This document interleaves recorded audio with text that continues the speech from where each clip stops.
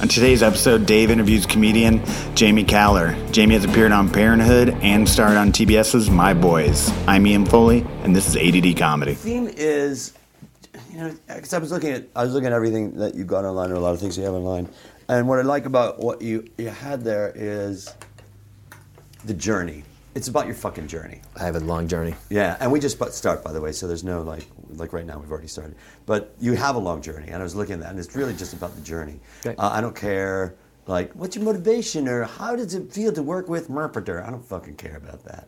I had somebody yesterday ask me about, that's the coffee maker. I had somebody yesterday say, hey, there's this teacher that I think would really be great for your podcast. And I've heard this guy was such a fucking douchebag, and I felt like I wanted to have nothing to do with this guy. I'm not going to say his name, but... and then I said, well, describe him, because I think that he's kind of a harsh guy.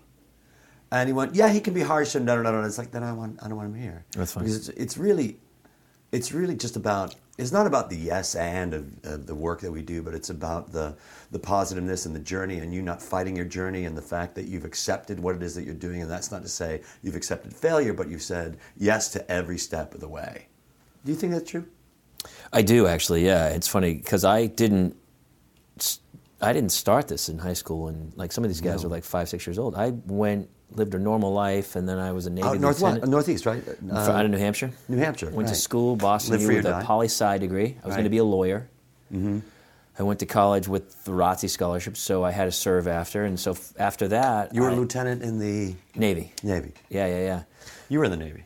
Mm-hmm. Okay. Oh, nice. Yeah, it did me good. It got me out of New Hampshire, I think, because otherwise I really wanted to go to UNH, play soccer, and smoke dope. That's really... That's what you want to do. That's pretty much all I wanted to do, you know? And at the time, I didn't even really smoke dope in high school. I never smoked dope, but it just seemed like something that I was like, one day this is what I want to do. It's good to have goals. And then I'll stay in New Hampshire or whatever. But the Navy got me out of there, and so I took this scholarship, and I went to, because my father basically said, we're not paying for school, which makes me laugh because all my friends now, I got to say, for kids, like grammar school is like $20,000 a year. My father... I was public school the whole way, and then at college he was like, yeah, we don't have any money. I don't know what to tell you. My folks didn't pay for my school. I never even thought about them paying for my school. I never did either, and it's really funny because now it's like my friends have 2 kids in grammar school, and it's $20,000 a piece because you couldn't possibly send them to public school because they'd be with a bunch of Hispanic kids and bad things would happen. They'd never... Right, that's like LA is. But is that the reasoning? Right. No, when people say that public schools are terrible around here, I'm like, no, your kid's terrible.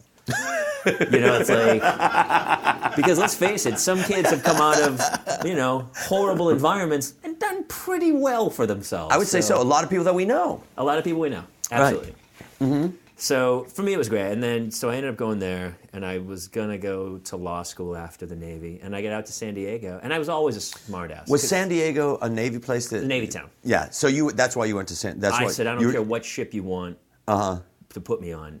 I'll do anything. How long were you in the Navy ship? 5 years. The Navy ship. You can either pick your ship or your post. I tried to fly. I was the year after Top Gun came out. Yeah. And I was going to fly, but it was so tough at that time because everybody wanted to fly. Right. And so one of my eyes was off just a little bit, and they were like, nope, you're out. Wow, that's so, like even that little amount just right there. Like 2025, one of my eyes was 2025. Were you devastated? No. See? Why? Because the more I got into it and I realized it wasn't... Into what? The more you got into it? The more I got into the Navy and was around all the guys, I realized, this isn't a bunch of dudes with their shirts off playing volleyball going out with Kelly McGillis. This is very, prim and proper, strict, and I wasn't, I did great in it, but it wasn't... The problem with the Navy is the more time you're in, the more people you control. It's not so much merit as it is time in. So some guy who's been in 2 years before you have to salute and call sir, even though he doesn't have his shit together at all. Where you're like, you're an idiot. Right.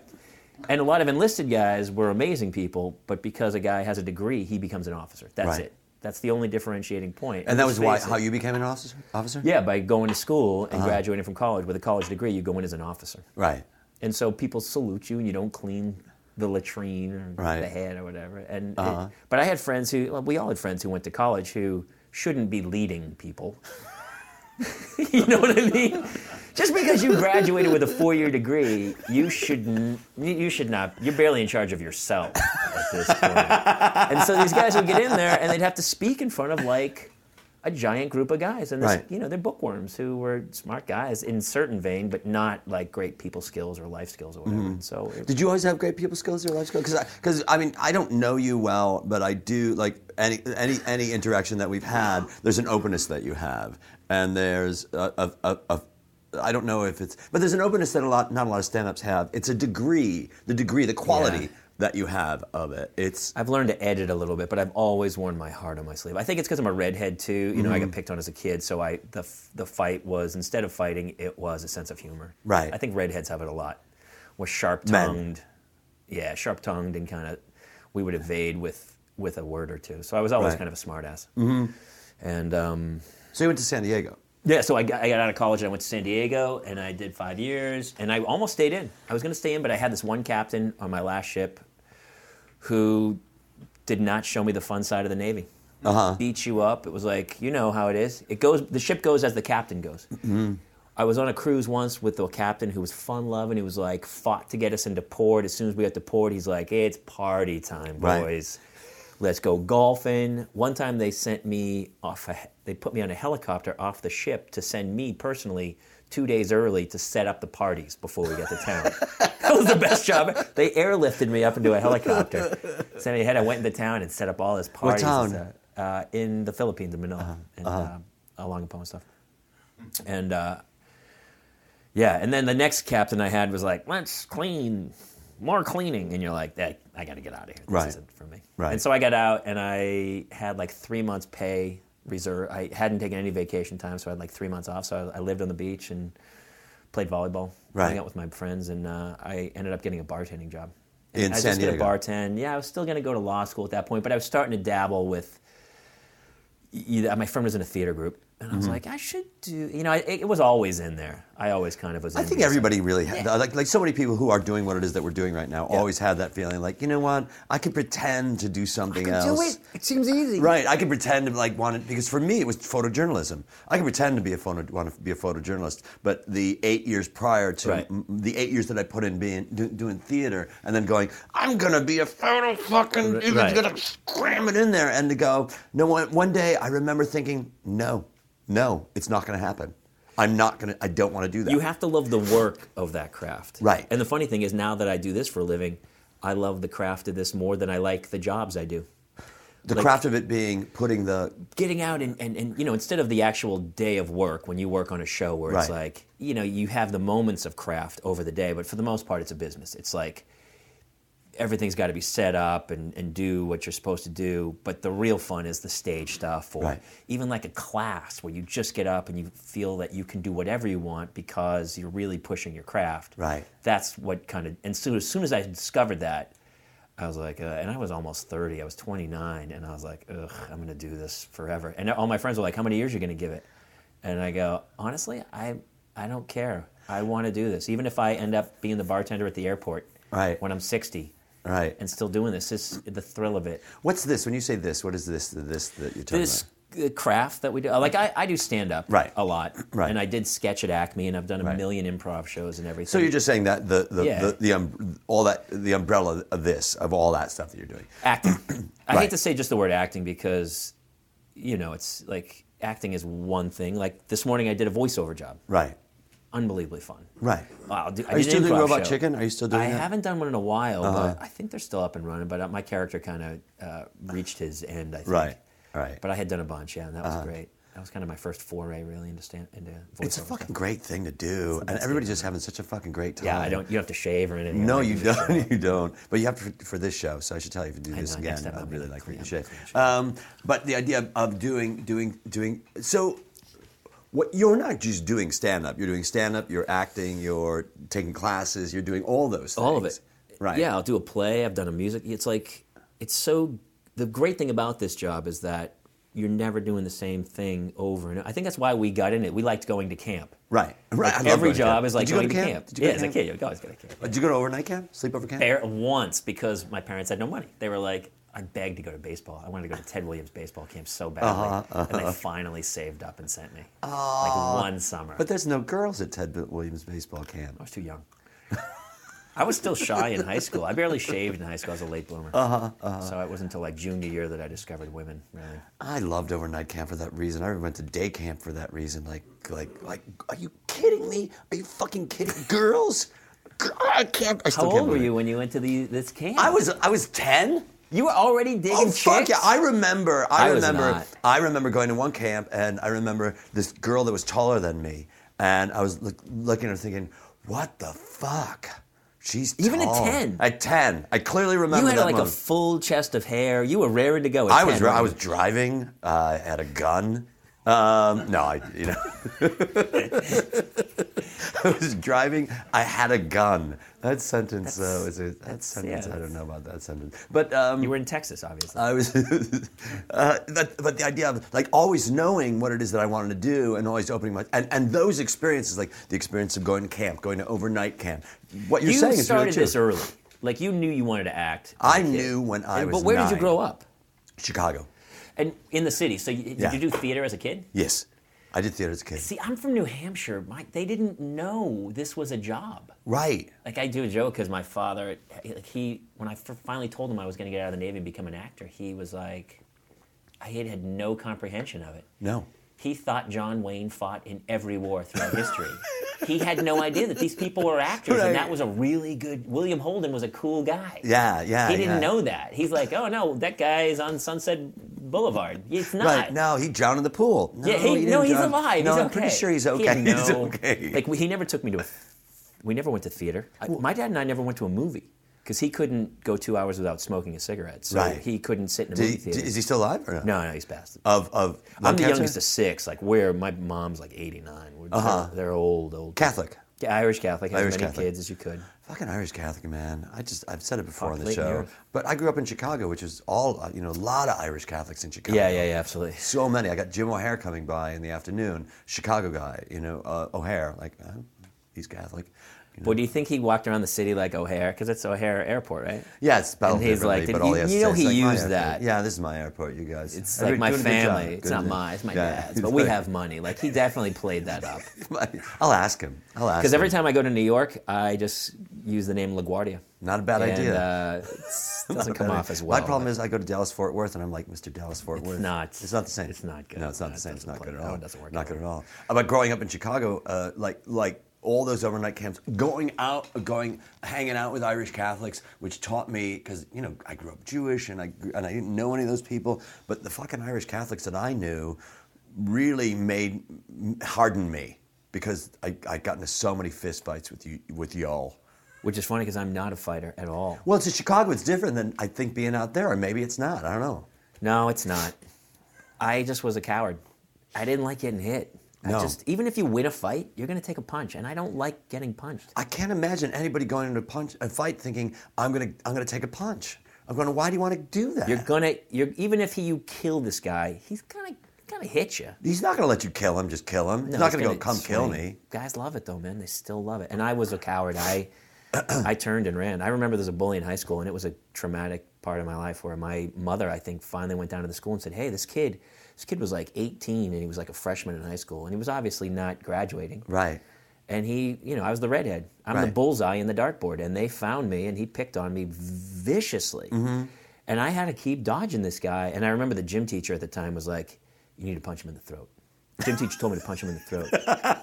Don Tibbetts. I don't know if he Did you punch him in the throat? No, I was too afraid. I think that anybody listening to this has to, that's a I was afraid. I was really that's afraid. a good thing to say. Like, hey, anybody, if you're in a fight, punch the guy in the throat. It's still a point of contention that I didn't swing, and it bothers me sometimes that I didn't. I think years after high school, because I was actually a good athlete, and I would have done some damage on this cat. Yeah, right. But But you you didn't have captain it of in the you. soccer team, I was pretty in shape. Right. And I still just was afraid to get into fights. I did not like. I got into 2 fights maybe, and I didn't have a choice. They happened. Right. And I was in them. I got. And I remember leaving it and being like, I couldn't control my emotion. Right. Like the shaking of like, I was just in a fight. Right. Like tears are welling up and you're like, why am I feeling this way? Right. And it was such a rush after, but I couldn't I couldn't control it, and I did not want to fight. I've watched people fight. I watched a fight when I was directing a show in Amsterdam. This is a horrible story I'm going to tell. I watched somebody walk into a club, and these guys were in a scuffle. And then the next thing I know, some guy is running out, drops a knife, and heads out the door. And I'm like, what the fuck just happened? And I saw the bartender come up, or the bouncer who I knew, come up to this guy, grab a towel, and shove a towel in this other guy's eye. No. So this guy, who the bouncer was holding on to, pulled a knife on the other guy. The other guy grabbed the knife and slit his eye, that one guy's eye. Broke his collarbone, right? His eye collarbone. That's they call that the right? orbit. His orbit is right. It's collarbone. It's an eye collarbone. Yeah, it's an eye collarbone. Same thing. And broke it, and his eye came out, right? And the guy shoved it back in. They went to the guy and they said, "We're going to take you to the hospital." He goes, "No, don't go to the hospital. Don't take me to the hospital." Took that bandage and he walked, and he's like, "What the fuck just happened?" Crazy. That's but crazy. But there are people. If you have a knife, you're gonna. Well, that was always my fear as a kid, because I think my mother had always told me those horrible stories as a kid. Is like, and you would read them, and I think they're even more prevalent now. Where like some gym teacher told him to punch the kid in the neck, right? Mm-hmm. And so he does it. And he's the big hero, but the problem is that kid doesn't go away. That kid's in school with you for the next 2 years. Right. And they always say, you stand up to a bully, he backs down. Some of them go home and get a knife. Exactly. And they come back. Some of them don't go, you know what, he beat me up. Right. I'm done. Hey, we're friends. Let's be friends. Yeah, right. It's not like that. No. That's the movies where the guy goes, right. That's your dad would like that. You stand up to him. But a lot of guys you stand up to in this world, they go, I'm going to fucking go get a gun and shoot that guy. I was terrified. Me too. I remember getting into fights and somebody going, "I'll see you after school." Like, fuck, after school? I want school to last forever. Well, it's that 3 o'clock high, right, where you got the kid. That was Chicago, right? Yeah. That's a Chicago movie. Yeah, exactly. Right. The Bodyguard. My Bodyguard? Because you just don't win. You never win in a fight. No. The guy never turns around and goes, sometimes it's a scuffle on the playing field. Right. Like, I've had friends, like, we got into a scuffle, like, at a soccer game or something, and you're like, we have beers after, whatever. But when it's a guy who's really fighting you and you fight him, if you kick his ass, he's going to come back at you sometimes. Right. And it's like, I don't want to get stabbed to death. That's not my thing. No, nobody's going to go, you know what I want to get? Stabbed to death. It's not stabbing is one of my favorite words. I love the word stabbing. Stab. He was stabbed. I stabbed him. Stab. It's a good word. I took a stab at it. I took a stab at it, or I took a stab at it, or I stabbed him. I stabbed him is probably a good sentence. And then I stabbed him. What's funny is then I went on to, when I bartended, I got the first job I got, I went into this place in San Diego. I'd never poured drinks, so I went to a microbrewery because there's no alcohol. All I had to do was just a beer, right? I can pull a tap. Right. I took a class. And tap pulling class. And so I said, I'm gonna work here. And the woman was like, well, you don't need anybody. And I said, you will. It's a bartending job. Eventually someone will turn. I'll come in here every day until you hire me. And it took 28 days. I would just bike by. It was right near my house. Jesus, Jamie, that's awesome. awesome. I was like, hey. Right. And it got to the point where she started to laugh. And we had this like rapport. And she'd go, you're late today. So finally she goes, all right, listen, I'm going to fire the bouncer. You can get a bouncer shift and that'll get your foot in the door. She goes, Friday. This is after you were in the Navy? Yeah, this is 3 months after I got out. And so I went in that Friday. She goes, be here at 7 or whatever. And I showed up at 7. She goes, oh, shit, I forgot about that. I come back in an hour. I got to fire the guy. And so the guy showed up at 7 for his I was like, I'll be back in an hour. And she fired the guy. And then I started. But I bounced, and I'm not a fighter at all. Right. I didn't get into one fight as a bouncer. Well, because there's also, they walk up to you and they see you and they see this ginger and they're probably not, I would imagine that it's like, hey, what's happening? How's it going? Can I see your ID? But I never was aggressive. Right. I would take the blame and say, whatever happens, it's just never personal. It's such a Roadhouse, Patrick Swayze mentality. But anytime I would throw a guy out, I go, look, man, I'm sorry. This is all my fault. And he'd be like, yeah, it kind of is. Because you're a drunken idiot. You go, look, man, don't worry about it. It's my fault. And you know what? You come back this weekend. All right, man, see you later. And then go, okay. And then they were outside the bar, and it was over. That was it. Your job was done. So I never got into one fight. I had to go over the bar a couple times as a bartender when fights were breaking out and break them up. But it's easy when you're breaking up a fight, you just put the half Nelson and pinch their heads down the half Nelson, right? Anybody? You know, Can I get a witness? Johnny knows the half Nelson. He's been in a few half Nelsons, I'm going to guess. With that soul patch, he's asking. That says, give me a half Nelson. Exactly. Maybe even a full Nelson. It's only a matter of time. It's just a matter of time. So when you were down there, but again, like all these things, Like you're not confronting. You're going with the flow. You're taking it in. Like being a bartender or following your life's path. For me, I look at it and I think the thing about apologizing. Sometimes I'll apologize even if I'm not sorry. Of course, it's like, it appeases it brings the tension down. And then what happens is everybody can think. Because if you're angry, you can't think. And when you got in that fight, you're like, what the fuck just happened to me? And you go, what's going on? Exactly. Yeah. You can't fucking think. And that's why when it comes to doing anything creative, like improvisation or writing, whatever you're going to be doing, the moment that you shut yourself down, you can't move forward. Absolutely. And you tell yourself that. I still get nervous sometimes. You walk into an audition or even on stage. I've done stage a million times. And sometimes just that day, your body's your vessel and it's not feeling right. You had too much coffee, you didn't have enough sleep, and all of a sudden you're just like trying to find it or whatever. Right. And you try to tell yourself, look, I do my best work when I'm not nervous. Why am I nervous? It's not so irrational to let my body get like this. That's so interesting. You find those calming techniques that the more you're in this business, the better you get at it. I love that. You find your calming techniques. You find the things that slow you down. You have to. That bring you to the present moment at that moment. Is that right? Yeah, because we totally get in uncomfortable situations. Right. Everybody. Well, especially in this job, because every job's a different job. Right. Nothing's worse than being a guest star on a show. You show up, you have to go to the table read. Nobody wants to laugh at you. They're laughing at all the series regulars. Right. But you better be funny enough, but not too funny. But you have to feel like this is my workplace. I'm here, even though it's so alien to you. It's so interesting. And what you just said, nobody fucking ever tells you that. Nobody, when you get into it, you go, you audition, and you go, what's this audition? And you go in, and then you get a job. You're like, where do I go? Yep. Where do I stand? Where do I Who do I stand? talk to? Yeah. And then somebody walks up to you and goes, oh, Jamie. And you go, yeah. And they're like, here's we got your honey pot or wherever it's going to be. Sit in your trailer and wait, and we'll come get you. And then you just sit on a couch in there, and you're like waiting. And you better be ready, because when you do step there, they don't want you to mess up any lines. No. Because you're really not that important. No. Yeah. No, you're not. And I think that nobody tells you that when you come in. And it's hard to be that free in your performance because you are kind of worried about fitting the tone of that show. Right. And every show's tone is different, whether it's broader or really subtle or whatever. And movies are way more subtle than TV. And so you're trying to find the right tone. Right. And you have to not care and do the best you can and hope it goes well. But people get fired. They do. I've been fired. I've been fired. I've been fired. Yeah. It doesn't feel good. No. And yet at the same time, you can't go in thinking I'm going to be fired. No. You go in saying, I need to be as malleable as I can. I need to go. And at that moment, the more awake you are to what the fuck is going on around you, the more present you are to the tone and looking for the tone and saying, how do I fit in? Because I don't want to make waves. The more you do that, the easier everything is going to be. And will you be fired? You might be fired. Don't you think that's one of the most important skills to work in this town? It's to read the room. Absolutely. And to be malleable and to definitely go with the flow. Because, people put so much onus on the craft of it all. But on that side of the business, it really is, hey, man, stand on that mark. Right. And say your line. Exactly.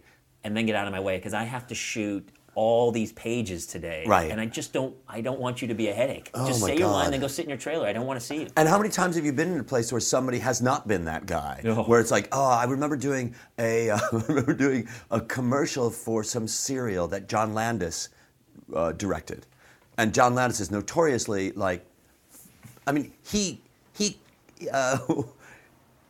he killed two people on his set.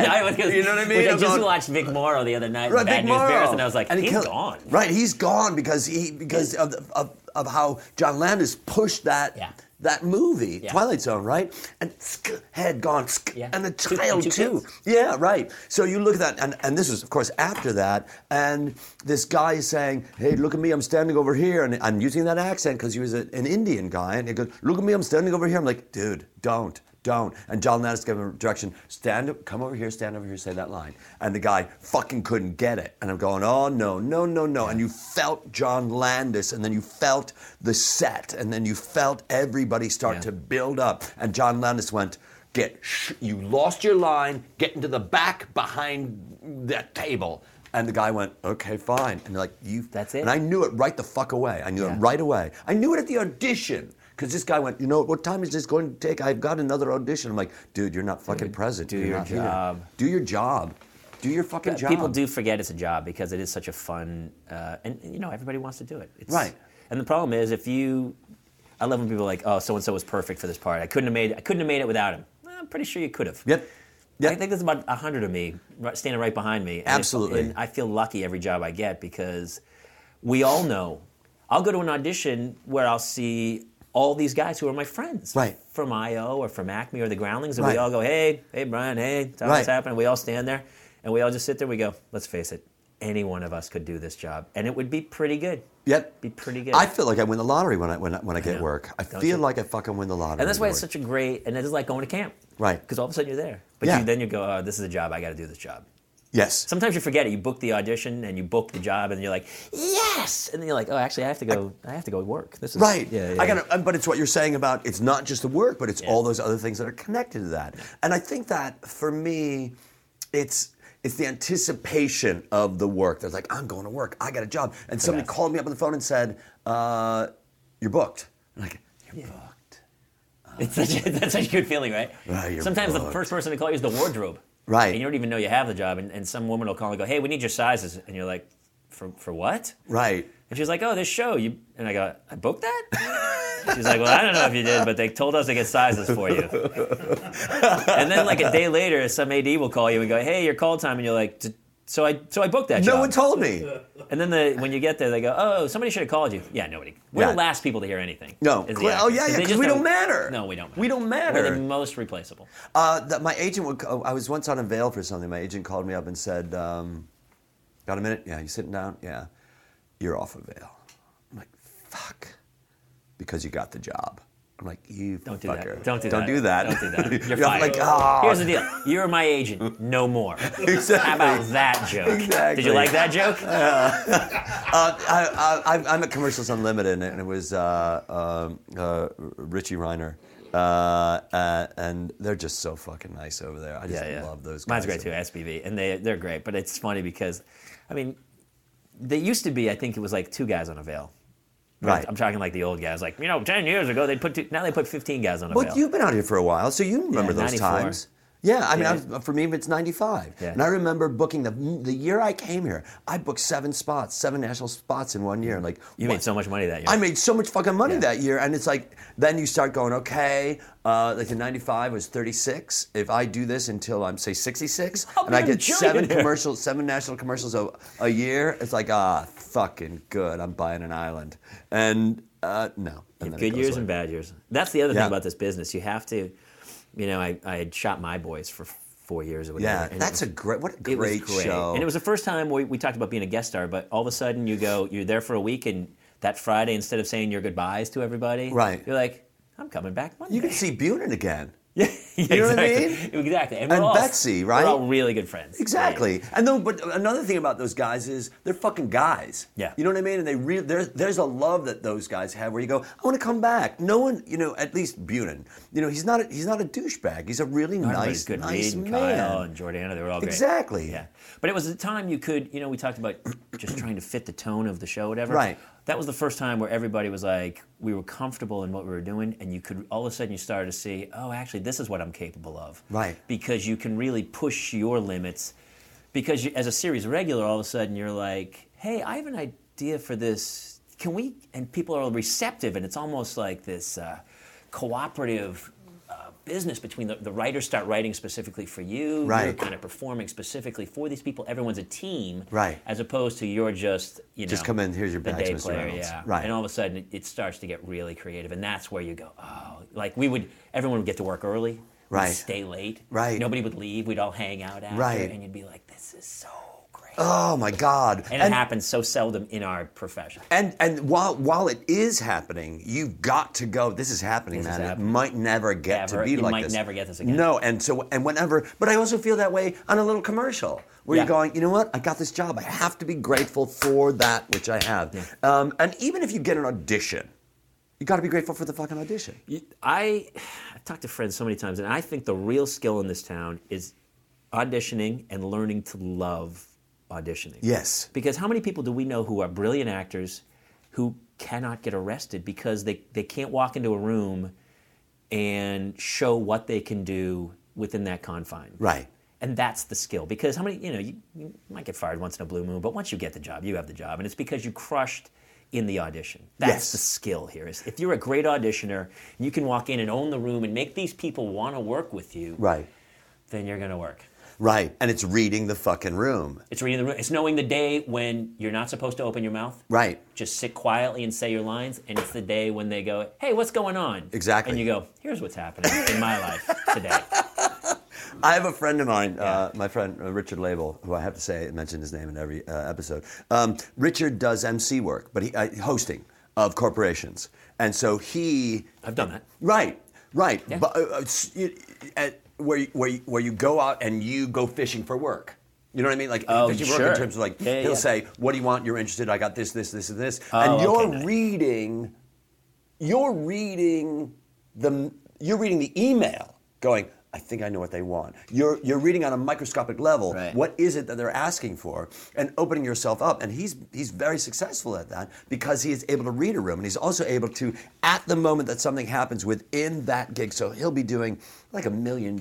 He won't be making $1 million, but it'll be a multi-million-dollar week in Vegas that he is in charge of hosting it, and he is there, and he is present to every single person's movement and look. And you get to be in that moment of saying, this is the moment, and what does this person need? Right the fuck now. Right the fuck now. Yeah. Because it's not about you.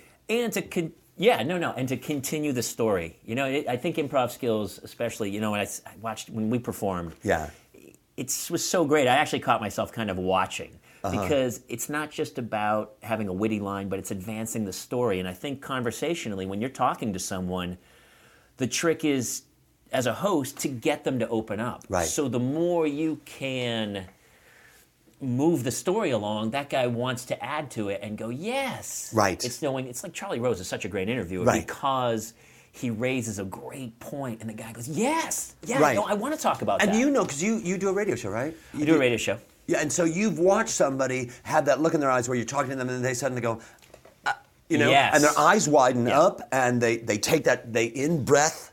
Like, that's a phrase. And great hosts. Yeah. You know, people give Ryan Seacrest grief. He's an amazing host. Yeah, he is. And you to see appreciate him like that. bring people out of their, you know, it's not tough to bring someone out of their shell, but to actually encapsulate what they're trying to say. I thought Bob Costas, when he had his talk show, great. That was a fucking great talk show. And it was, you know, I know that it wasn't, I don't know that he felt that it was in his wheelhouse, but it was clearly in his fucking wheelhouse. And when I watch him doing sports things, I'm like, yeah, he could do that. You know what? I love that show. Yeah. He did 3 days with Elie Wiesel. He did 2 days with 2 or 3 days with Paul McCartney. And it was just a half an hour of him talking at a desk, no audience. That's it. And his clips were great. And you learned something about the person that you were talking to. That's a great interview. Like, I love Charlie Rose's interviews. Yeah. Yeah, Oprah's great. I mean, we see, until you actually do it, like I ended up hosting some stuff.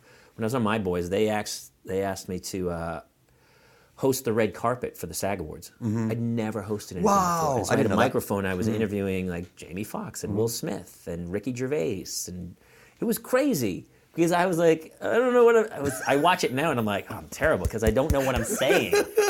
They're like, have you ever done this before? I was like, no, I'm on a sitcom on their network. And they go, you're going to be, Will Smith's like, you're going to be fine. He's going to be Oh, that's really nice. I don't know what's happening here. Right. But it ended up, I started to loosen up and find, and someone's in my ear. I had one of the earpieces, and one of the producers was, all they kept saying was, ask them what they're wearing. Right. And I go, nobody cares what Will Smith's wearing. I'm not asking him that. And so I ended up hosting this thing, but I was terrified of it at first. And all of a sudden you start to realize, Jeff Probst, all these people are amazing talents. Right. People don't get enough credit for them. They make it look too easy. Well, I think what also happens is that's part of the job is they have to make it look easy. And you going into this thing where you didn't... the great thing about that was also you saying, I've never done this before, I'm going to do it. Yeah. I was really looking forward to it. It was fun. Right. But I was a little nervous. You were more than a little nervous. Because here's the other thing. You're also lined up with a ton of other, all the people from E! And all the people from Entertainment Tonight. And I had my one little podium, and I was with Dave Cargo, who's amazing. He's more of a host, and he writes for Entertainment Weekly and stuff. And so he and I were kind of co-hosted. And so luckily, he was the main. I was color commentary. I was like, I don't know what I'm doing here. Look at me. I'm in a red carpet. Like, it was crazy. It was just so nerve-wracking. And the whole day I was like, what is going on? How great it is when you're done with that also to go, great. Oh. I went straight to the bar. I was Of course. Like, that post-show, like, I'd go straight back to the bar. Yeah. Go to the bar before. No, you don't want to have that. But that is the one thing about this business is there's so many, just a performer, you can do so many different things. Right. I just did a corporate gig that was I do stand-up, and I don't really do much anymore unless it's, you make some money at it. Right. Going out. And so I played some guy's 50th birthday party in Hermosa Beach. Mm-hmm. In his living room, they go, hey, hold on a second, we're going to put the kids to bed. They put the 3 kids up the stairs. I was at the bottom of the stairs in this guy's living room doing my act. The 3 kids are screaming upstairs, and 2 guys heckled me at this guy's birthday party. For like the whole party, and I was like, but in the back of my head, I'm like, I'm making pretty good money today. I don't give a shit.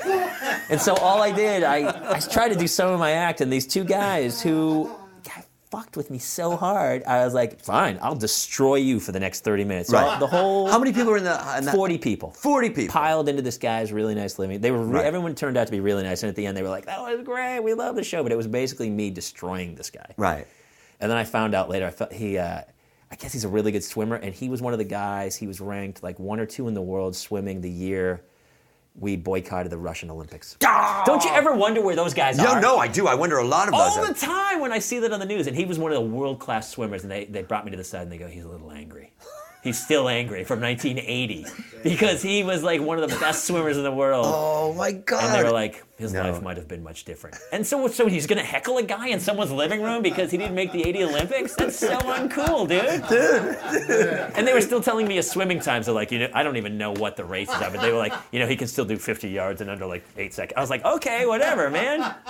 There's so many situations where you look at it and you say, okay, if things were only different. Like I was thinking, a friend of mine has her mom, my friend Rachel Hamilton's mom has just hanging on the wall, and you wouldn't even notice it. It's like that picture over there. Not even that blatant. Hanging on the wall is an invitation to a dinner with John and Jacqueline Kennedy on November 22nd, 1963 at the hotel. Right.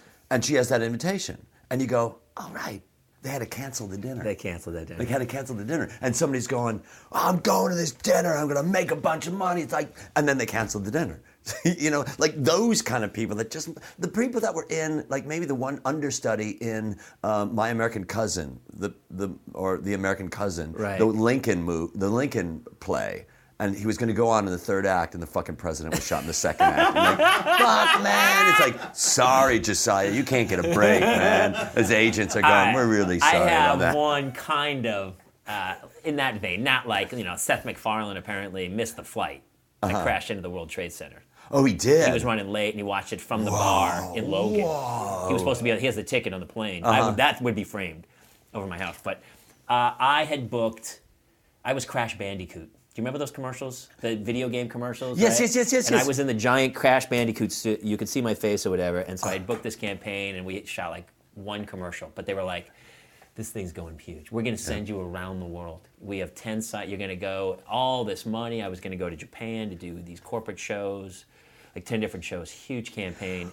And then the World Trade Center happened. And I felt like a dick because I lost, the job went away. They just said, look, we're not doing it anymore. Right. We're not traveling anymore. Right. And of course, people lost their lives, but in your brain, you're like, but I was going to make a lot of money.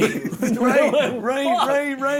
But anybody, you're in this business long enough, and that's going to, not the World Trade Center thing. I haven't thought about that in years, but that time, it was so monumental because I was living in an apartment. I was trying to make money. Right, And it was like horrible. But now you look back and you're like, it doesn't matter. Nothing matters. Nothing matters, Jamie. Nothing matters. None And of it whatever it is matters. that people right now are concerned about, you go, it's not going to matter. Nothing. My wife does that, and I'm always like, hey, someone just died of cancer today. Right. You're having a good day. Just remember that. But it's also, this little thing that's happening right now. things. And if you want to think it's a big thing, it's a big thing. And when you're the person having cancer, I would also imagine that you go, okay, all that I got to do is keep my blood count up today, and that's it. And I feel grateful for fucking that. Every day. Every day. Yeah. And I don't I think even that happens as we get older. Like you read the news and you go, ugh, someone's having a bad day today. Right. I You used to see an ambulance block traffic, and you'd be like, God damn it, I'm going to be a little late. Instead of going, oh, thank God, I'm not in that ambulance. Or both, doesn't matter, pick one. My friend Jen Winters will, when she sees an ambulance, in her mind, she'll go, bless those people. Yeah. Because right now somebody is helping them. Somebody is helping them in that moment. Yeah, so when you see that ambulance going by, Jen will say that she gives them a blessing. And I'm like, man, that's awesome. It definitely because comes that with age. brings it. What's that? It definitely comes with age. It really does. You start to appreciate it more. When you're a kid, you're like, you think you're immortal. You're just like, I'm a Highlander. I'm never going to die. Right. And then once you lose a friend or two, then you're like, oh, this is really fragile. Absolutely. I forgot about that. And then it makes you grateful for the moments that you have, Yeah. the jobs that you get, the jobs that you don't get. You know, the fact I was married for 14 years, and that's a long time. That's a long time. And then I got divorced, and now I'm here, talking to you. Yeah. Because this would not happen had that not happened. Right. You know, and there's somewhere in Silver Lake, there's a very upset woman at me. Still, She's still mad? She's still mad. I have some women who are mad at me. Yeah. Not my wife. She's still happy with me. But Right. The girl I dated right before my wife, I don't think she's that happy with me. When I told her I'm not really looking to get married, and then all of a sudden, like a year later, I was engaged. Right. I'm sure she saw my Facebook and was like, "What the fuck? you lying sack of." But it was just I wasn't. We But you weren't were supposed at to that get married. moment, right? Yeah. Exactly, and the compulsion to go. I'm compelled to do that. I'm not compelled to do that. Yeah. And I think that a lot of us. It's your decision not to become a lawyer. It's like I didn't become a lawyer. You did not marry the lawyer job. Right. You know, you decided to do something else. And in your doing something else, you become at peace with that because there's no fucking choice. There's no choice. I know. Well, that's funny. And I have friends who are in terrible relationships, and you're like, you can leave. Right. Right. You don't have to do this for the rest of your life. Right. You Why get do I know one that? swing, and I love when people just go, I'm doing this, and you go, why? Who gives a shit, man? I think that very well, often I'm people locked go- into this. I need the money. Stop spending money. Get a little apartment on the beach and go fuck it. I don't. Yep. Like when I was a single guy living in town, I really could choose what I wanted to do because I never spent money. Mm-hmm. I lived in a little rent-controlled apartment. I owned my car, and I was like, now that I own a mortgage and a family, you're like, you start to take a few more jobs that you might not have back in the day, but you're like, Right. fuck it.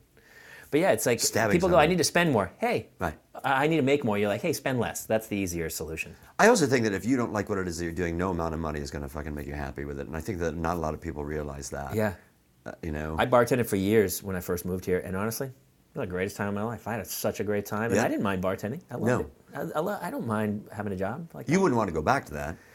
At this age, it might be a little tough, but I Right. wouldn't mind going to a job.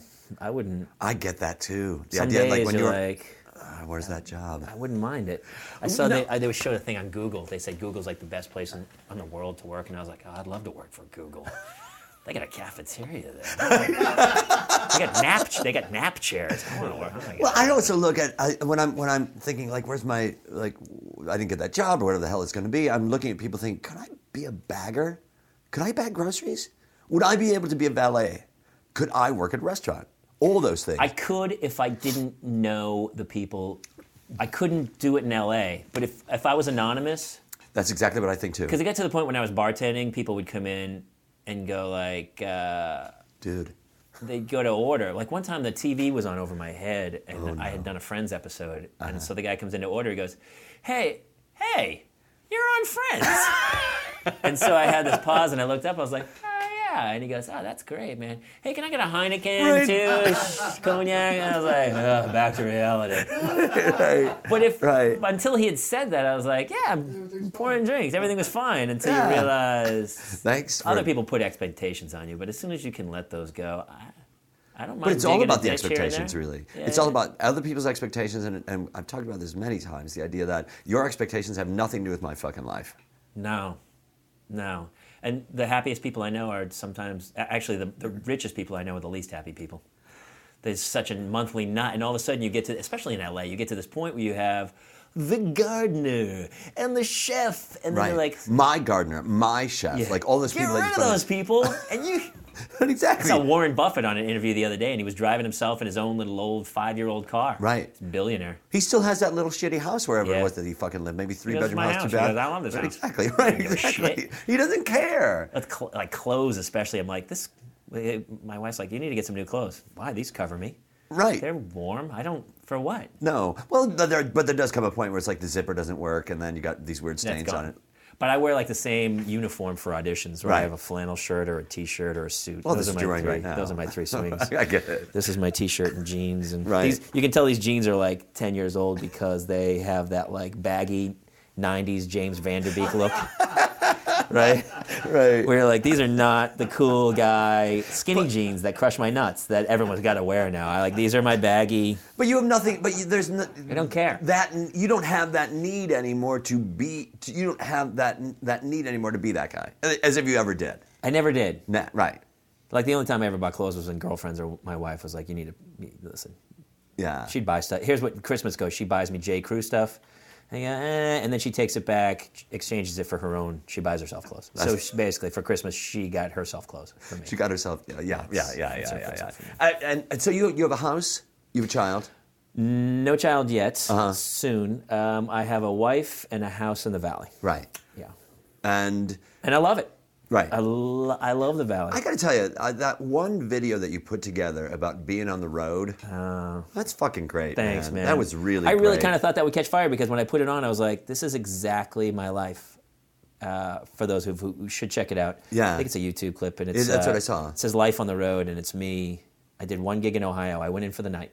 Uh-huh. I left at 5 o'clock in the morning, drove to the airport, connected in Chicago out of LAX, went to, I forget where it is, somewhere, Kentucky or something, landed. They picked me up, drove in a car for 2 hours, right to the stage. Opened the door, basically. I walked out.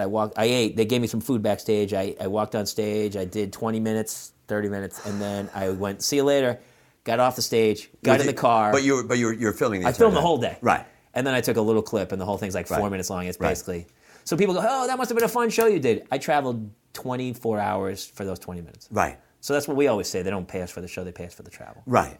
And what I also love about that is the music. I don't know who did that song. It's a John Waite song. It's a great It's song. from Vision Quest.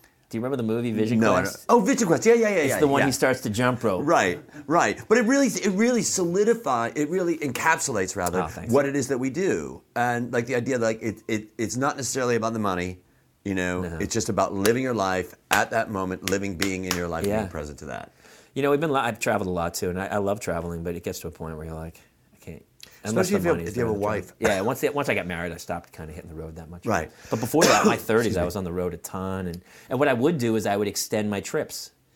Like I would stay in a town for a couple extra days after. Right. And check out the town. So I got I Well, do there's a lot of- love seeing the country and talking to people. Right. And that's a great thing about what it is that we do, and especially when you do the blue collar. What is it called?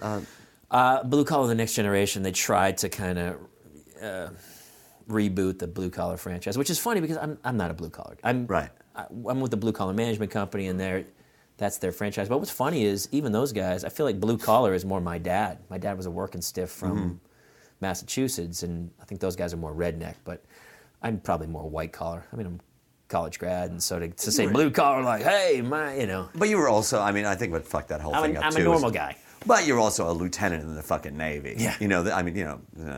There's no blue collar in that at all, really. No, it's a shoulder boards and an epaulets collar on the collar. Shoulder boards and an epaulets collar. That's I'm I'm right. gonna start that tour coming out soon. Exactly. I've opened for those guys on the road. They're the nicest guys. That's what I was saying. And the I was thinking, best like- shows, so much fun. Right, and those guys are just like just being together and hanging out together and laughing together. And once you get to a point, and it's just in a point within you of saying we are not in competition with each other. I think that's the hardest thing for people to do in this town, because we've all had really close friends who've hit it major. Right. Movie star friends. Yes. Who started in theater companies with us. Yes. And gone like, that guy's a movie star now. Yes. And they're still like, hey, some of them disappear Yes. from your life. Yes. But the problem is, it's just they have different lives at that point. And, Yes. And we've also had other friends who probably look at us and go, oh my God, they made it. He's Yes. got a house in the valley and a wife. And, Right. it's like, You know, And the worst thing that you could do is look at somebody and compare yourself to that person. Especially in this, it's an art. It's an art form. So Absolutely. why would you compare? But it's hard not to. It's hard. Well, not I to. also believe that no matter what it is that you could do, no matter what it is that you do, you could look at somebody and say they have it better, they have it worse. Why don't I? Why don't I? Whatever it is, baggers at pavilions, they're probably going, "What the fuck? How come?" It's like nobody. You can't compare yourself to somebody. And you have to learn to not compare yourself auditioning. Because like now I really like auditions because I end up seeing a bunch of my friends and we shoot the shit. Right. But if you walk into a room and you go, "Oh, he's perfect for this part," I'm not, you're dead. You're have dead. to go, I'm going to do exactly what I do. Right. Like some of my best auditions they probably came off horribly and I didn't work, but I walked out going, I made a choice and I did it. Right. The way I wanted to. And for me, I look at that, exactly what you said right there and saying, I did, and this is true all the time, I did the best job that I could do. Yeah. Because there was no choice. Even if I flubbed a word, I still did the best job that I could do. I flubbed a word. Yeah. I couldn't do any better. I've booked jobs where I flubbed words because I specifically was myself and was like, let's bring it back 2 lines and just go. And they're like, what? And you go, just pick it up from there. And you played it like you would on the set. Exactly. And it actually behooves you as opposed to like getting totally flustered that you just blew a line and wrecking the rest of the scene. Have you ever done a soap opera?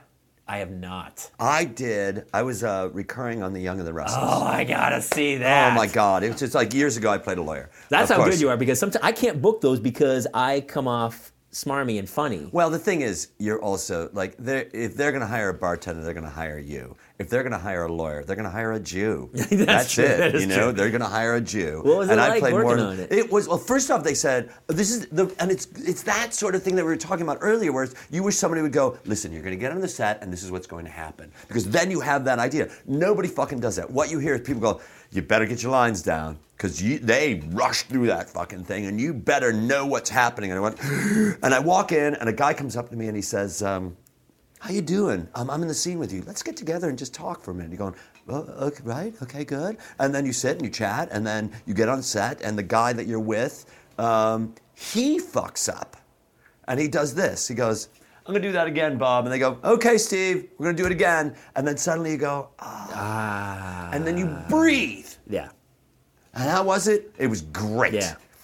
He pleaded not guilty. I'm like, fuck. No, he pleaded guilty. I'm like, God damn it. I could have carried that court case on for a long fucking time. You know? You think like that sometimes too when you're the guest star where you're like, I could, man, this character might come back. Exactly. And then at the end they're like, yeah, character. Like, I have gone back a ton of times. Like a year later, I did Parenthood, and I thought my character was done. And then like a year later, they go, no, we have a little scene for you. Come on back. oh, I love it. But it's also, I did Working, which was Fred Savage's show. Yes. I did. Did you do that show? No, I know the show, though. What a fucking good man. Like He directed an episode of My Boys. He's a huge director now. He's huge, and it was great with him as a director because he knows acting. Right. And so he had such great, directions. And for he's you. also chill, man. He's and so people chill. like to work with people that are chill. That's the thing. And I think that if you got to ask yourself the question, because somebody said to Ricky Gervais, what was the character in Office? Michael. Brandt. No, whatever. Is it people are Brandt? right now. People Michael? are shouting at their going, speakers. "Ah!" But he said, if you think that you're not that guy, you're probably that guy. You know what I mean? If you right. think that you're not the guy that's causing problems, you're very possibly the guy that's causing problems. funny. Because I got to tell you, every set that I've been on where there's this fucking mayhem, nobody wants to talk. Where there's craziness, nobody wants to talk. Nobody wants to have an idea. And when you said job, I thought, do I have a job or do I work? Because I don't look at it. I see a booking as working. I don't see it as a job. That's a great way to look at it. I agree with that. Yeah. I never think of it as a job. Although because now my wife has a full-time job, I've had to justify it by saying that this is my job. Right. But before I was married, now I was like, I went and did gigs. Right. I went and had fun. And, Right. yeah, actually, I'm working this week. Right. This week. And next week, I'm not. I'll Right. play golf that week or something. But now that my wife has a full-time job, she goes, how come you're so lucky that you get to do that for a living? And I go, I chose well. I chose very well. Yeah, you chose. As if you had a fucking choice. Right, because you get to a point where you're like, there's nothing else I can do No, on earth. no. This better work for me. I'm in trouble. Right. There's nothing else that I can do. But I also know people go, there's nothing else that I could do. And I think, really? I think there is something But you ever else work I on a can set where people take it so seriously and you're like, dude, A, you're not curing cancer. And Right. B, you're barely making comedy. This is Oh on the lower echelon of what we consider to be a brilliant show, and yet people are taking it so seriously, Yep. and you're like, and I'm not going to name names, but you're like, hey, get your shit together. Right. This is, relax, man. We're all going to make it. It's going to work out today. Exactly. Just roll camera. Exactly. And this is going to be as mediocre as it always is. I watched a show yesterday that's an immensely popular show, and I looked at it and I was thinking, I don't get it. I don't get it. I don't get the appeal. They're not for us, though. Those shows. I clearly- agree. Right. Like, they're not. And I've worked on shows that were not that popular that were amazing. We were like, this is really great. Right. But it's not. We're such a small niche. Like 30 Rock doesn't get great ratings, but it's a brilliant show. Right. You almost have to back it up sometimes to hear the jokes. Where you're like, oh, that's such a good show. Oh, there are a couple lines on that show that I look at and I think, what the fuck did you think about Yeah. that? There's some lines that are on that, I just can't believe it. People But don't get because you have to know history or something. You're like, oh, that's a reference from the War of 1812. Or you I'll gotta explain let to you. somebody like be crazy. There's some non sequitur shit that Liz Lemon has said where I go, who the fuck is thinking about that? It's Then so I good. remember who's writing on that show. She's a brilliant writer. She's a brilliant writer, and Kay Cannon was on that Yeah. show. And Kay is a Second City alumni and was married to Jason Sudeikis for a while. And Jason's a fucking great writer, although he wasn't writing on that show. But all these people that I look at and I go, we're all going to make it, man. We're all going to make it in the way that we're going to make it. That's right. And those people are unbelievably talented, and the ratings aren't that high. And then you'll see another show where you're like, the ratings are through the roof. My wife has such a great analogy. She goes, sometimes people don't want to watch shows they have to pay attention to. They want to watch shows that they can do their laundry while they're watching it. And I was like, that makes a lot. You come home with the 4 kids and you're trying to just get stuff done and pack Right. lunches. You want something that's easy, Right. and that's great. That's a different thing, but it's not for great. me. And it's just not it's not the way I watch television. I'm invested when I watch it. I have to sit down and go, I'm going to watch television. People right want in the fucking now. background. They want to hear a joke or two, and be with characters that they're comfortable with, that they feel at home with. Right. And they don't have to and think a lot too of those much. shows are huge ratings. Yeah. Right. And like all those shows like Empty Nest and I never watched those fucking shows growing up. I don't even know what those are about. I don't know. Charles in Charge? I have no idea what that show is. I did watch it once or twice. They had a couple of hot chicks on it, but Well, that's a different. But you got to watch that. yeah, you gotta watch it. I don't and you can know. do it with the sound. I'm just not and that's why when I go out for pilot season, I'm always like, people go, "How'd you like the script?" I go, "My opinion means nothing. It does not fucking matter. It doesn't mean anything." No, and the moment that you start judging the material, you are knocking yourself down because you're not going to work. Just go in and make it the best you can, and hopefully you fit in. That was the other thing with My Boys. It was like, as soon as I did get it and we started shooting, I was like, oh man, this is the perfect part for me. Like, casting people really know what they're doing. Because a lot of times you go to an audition, you're like, I can play this. Who cast that? It was, you're putting me on the spot. I'm sorry. And she cast me a Will and Grace and a Tracy Lillianfield. Uh-huh. And she had cast it. And she'd cast like 5 or 6 different shows I'd been on. And she was half my resume at the time. And she Were there a lot of Chicago people on that show? Tons. Yeah. 'Cause Betsy's Chicago. I know, that's They're what I'm all saying. Northwestern. The whole writing staff was Chicago. But and there's so then- much about that Chicago thing Yeah. that I think that Chicago people and Chicago, we hang together, man. We hang together. They totally do. It's the Northwestern Mafia Yeah, exactly. in town here. Yeah, it was a great group, and honestly, they were amazingly talented and really fun. I love those work and people. stuff, but yeah. Okay, let's end there. That's how we end. I think Thank it you was so much, I think it was man. magic. Really fun. It was really, really fun. good. Thank you. Thanks for having me. I appreciate I'm it. so glad that you're here. Thank you for listening to the ADD Comedy Podcast. For Dave Rosowski, I'm Ian Foley. For more information on ADD Comedy, you can visit our website at www.theaddcomedytour.com. You can also follow us on Twitter at ADDComedyPod. If you're in the Los Angeles area and you're interested in taking a class with Dave, you can find that information at his website at www.davidrozowski.com. Sound services for the ADD Comedy Podcast was brought to you by Post Apocalyptic.